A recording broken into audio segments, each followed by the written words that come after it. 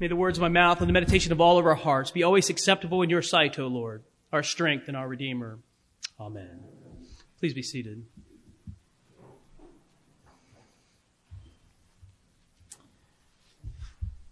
In the year 7 BC, the planets Jupiter and Saturn lined up in such a way that in the night sky they appeared as one bright star. And for those people who were looking up at the stars in that time, they saw a magnificent event that took place on a very rare, every 20 years they get close, but they don't often get this close to be seen. And so it was a miraculous sighting. And as I said, it happened in about the year 6 or 7 BC. It happened again, December the 21st of 2020. Did you see it? Of course you didn't see it because you live in Northeast Ohio, right? The sun goes away in November and it comes back in May. And in between there, anything above, the top of the houses you can't see. But maybe some friends of yours saw it. Some friends of mine saw it, took some photos and sent them, out through Facebook and email and whatnot to us. And it's magnificent, wasn't it? It's like, it looked like the ones that I saw, it looked like a cross. I mean, there's just bright, shining light in the sky.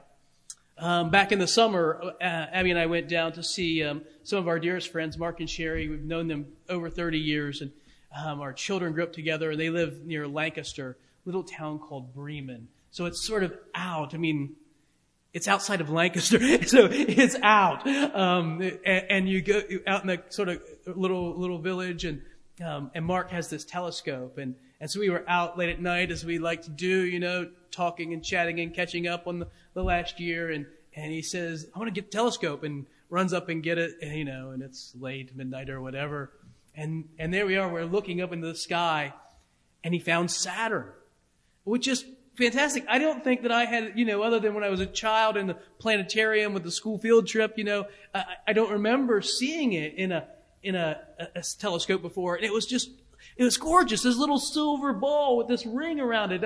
And I was so excited. I was like a kid in a candy store. I'm like, wow, it really has a ring. And he was like, surprised at that. Joe, haven't you ever heard? Yeah, but I saw it and I was so thrilled, so excited. It's scheduled to appear again like it did this past year in the year 2080. And I'm really looking forward to that, I'll be a mere 111 at that time. And so I just can't wait for that one. I think this is the star that the Magi saw in Matthew's gospel. We don't know for sure. Maybe it was another one. And you're maybe wondering, 6, 7 BC, I thought Jesus was, no. Timetables are off. People making calendars were wrong. Most certainly Jesus was probably born in around 6 or 7 BC. And so this could have been his star. And this is what the ancients did. And the ancients, they looked for signs in the heavens. In fact, the whole practice of astrology, that a person's destiny is determined by the stars under which she or he was born, was a very ancient practice. This is where people believe this. These stars were aligned like this, and therefore your life will be like this or that. My grandmother was a lover of astrology. I don't know why. It's a terrible practice, but she would always, remind us of our sign, and I have no idea what I was supposed to do with that after that. Among the Jews, astrology was forbidden. They were not to look to the stars for signs. And it's not that God can't speak through the signs of the stars and the systems of the universe. Of course he can. But he had other ways of speaking to the Jews. They had prophets, men and women, who would bring the word of God to the people of Israel. Thus says the Lord, they would say. This is a message from God. Pay attention to this. And other faithful persons would record these. They would write them down as Holy Scripture. And so how was it that the Jews were to hear a word from the Lord? Not by looking up at the heavens or divining, as some ancients would, the cut open liver of an animal. They were to rather listen to the word of the Lord as it came from the prophets and came from the Scriptures. But there are some men in Persia who saw a sign in the heavens. And they thought it had something to do with the Jews. In fact, they thought it had something to do with a coming king, a predicted king who would rule the people of Israel. And so they started off for Israel, for the land of Israel, and headed there to see the meaning of this star, to find the one who was born under this sign. And as they did, they went to the most obvious place. If you were going to look for a king, where would you go? You would go to the seat of power and authority, to the capital city, right? To Jerusalem. And that's where they go. They go to Jerusalem because this is the most obvious place. And the king who was there, Herod, was a puppet king for Rome. He was a brutal person. He was paranoid to the nth degree. He had family members murdered because he was afraid that they were out to get his power. He was a power-hungry, paranoid, crazy, brutal ruler. And so when these magi from the east show up and they say, we're looking for this newborn king, he's concerned. He's upset about it. What do you mean, newborn king? No newborn king in my house. No, what are you talking about? And he's worried. It's obvious to the Magi, it's obvious to Herod that Jerusalem is the place, but they call in the scribes, they call in the scholars. Where is this Messiah to be born? And they know. They've read Micah the prophet. They've heard the word of the Lord from the prophet and from the scriptures. Bethlehem. Little Bethlehem. A village not far from Jerusalem, but far enough that you need to travel to get there. And so Herod sends them off. And this is where our text picks up in verse 9. After listening to the king, the Magi went on their way, and behold, the star that they had seen, when it rose, went before them and came to rest over the place where the child was. Back on the road, the star again appears, and they head that way, looking for the sign. And when they find him, verse 10, when they saw the star, they rejoiced exceedingly with great joy. It's redundant, isn't it? They rejoiced with great joy. They rejoiced exceedingly with great joy. They were overjoyed. They were overwhelmed. They were celebrating. They were thrilled. We have found it. We have located the place. Verse 11, and going into the house, they saw the child with Mary, his mother. Important for Matthew to add Mary into this text. They don't just see the child, they see his mother as well. They know that this child and this mother are both special. And they fall down, not to worship the mother, but to worship the child. And they present gifts to him. Verse 11. And they fell down and worshipped him. Then opening their treasures, they offered him gifts, gold, frankincense, and myrrh. Back in Isaiah, the 60th chapter, Isaiah predicts a time when the nations will, when whether the fortunes of Israel will be turned. No longer will they be under the threat of the nations, but the nations will then turn to them. Arise, he says, your light has come, and the glory of the Lord has risen upon you. For behold, darkness shall cover the earth, and thick darkness the peoples. But the Lord will arise upon you, and his glory will be seen upon you. Now, this is a people who are in captivity. There's coming a time when your things are going to be better. Life is going to be grand. It's going to be good. And the nations will come to your light, and the kings to the brightness of your glory. Lift up your eyes all around and see. They are gathered together to come to you. He goes on to say, in the end of the next, so your son shall come from afar, and daughter shall be carried on the hip. Then you shall see and be radiant. Your heart shall thrill and exult, because of the abundance of the sea shall be turned to you, and the wealth of the nations shall come to you. And they'll bring you what? Gold and frankincense. Matthew wants us to know that this story that he's telling us of these magi from the east who come to Israel, who show up in Jerusalem and then later go to Bethlehem and find this child, they are doing exactly what Scripture had told us they would do. The other nations, the wealth of the nations would come to Israel, just as Isaiah had said. He is the one, this child, this Jesus is the one And He's more than just the hope for Israel. He's the hope for the whole world. He's not just the King of Israel, but He's the hope of the whole world. And the nations will flow into Israel, and the good news will flow out of Israel. All through Isaiah, the word of the Lord will go out from Zion. Go out from Zion. That the nations are going to pour in, and the word of the Lord is going to go out. And Matthew wants us to see this is happening. This is happening with the birth of this child, Jesus. He ends His gospel. This is the beginning. He ends His gospel how? With Jesus saying, all authority on heaven and earth has been given to me. Go therefore, make disciples of all nations, teaching them to observe all that I've taught you. And lo, I'm with you always. Right? Baptize them. Make disciples by baptizing them in the name of the Father, the Son, and the Holy Spirit.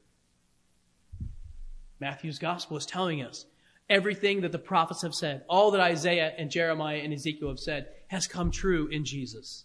He is the hope of the world.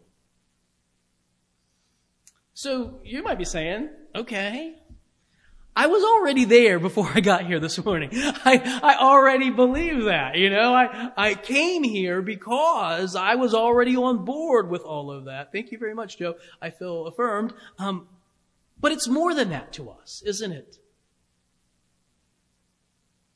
This whole event, this whole Messiah event, the whole event of the Magi, the whole thing of saving Israel from its exile and its despair is all part of this grand plan that God has for rescuing humanity. This is what God is doing. He's saving the world. That God is in mission. The mission of God to rescue the world. And Matthew's gospel says, for those who follow Jesus, come.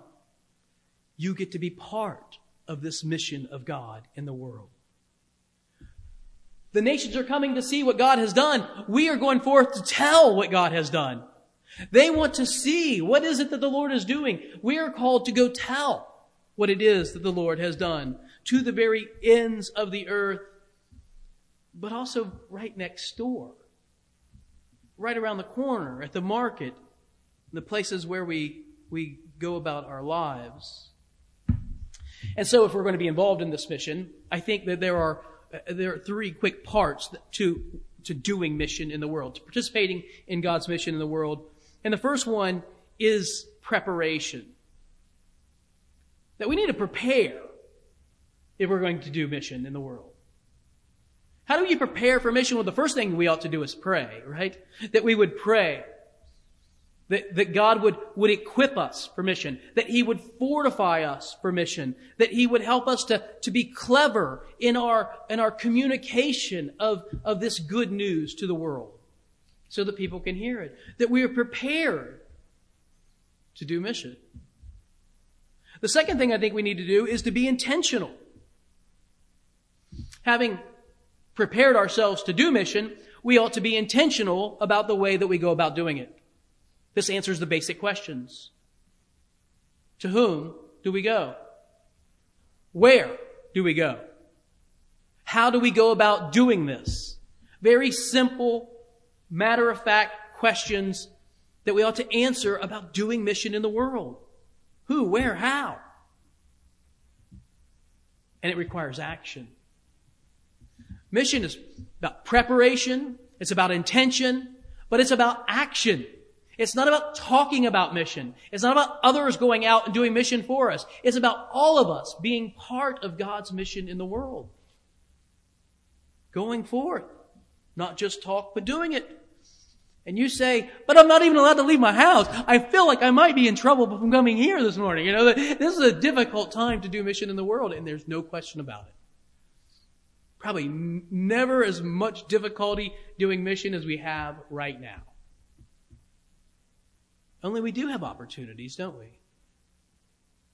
We still do things like go to the grocery and maybe get our hair cut, maybe take the car in to get repaired. And we got to talk behind a mask, and we can't really smile except with our eyes. But we can do that, can't we? We can talk from behind a mask. You know that people can still receive kindness from behind a mask. They can still receive encouragement from behind a mask, right?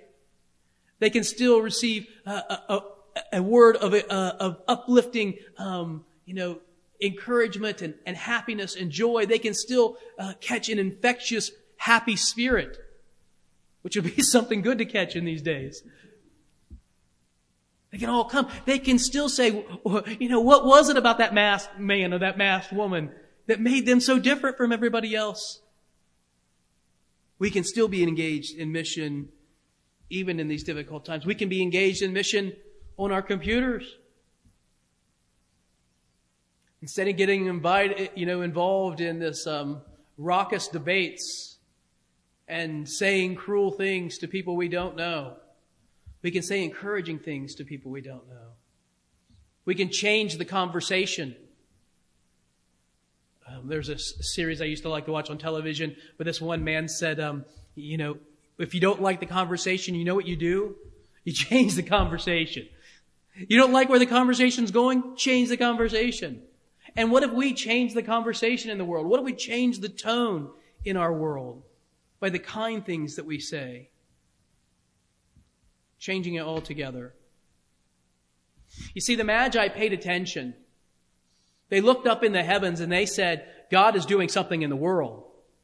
Something is happening. And the priests and the scribes, they looked in the scriptures and they said, God is doing something in the world. And He's told us where He's going to do it and how He's going to do it. What about us? What are we paying attention to? What are we intent on doing? Matthew wrote a book to tell us God sent the Messiah into the world in order to rescue it. He wants you and me to get involved in helping, to be part of this rescue plan for the world. Are we going to do it? In the name of the Father, and the Son, and the Holy Spirit.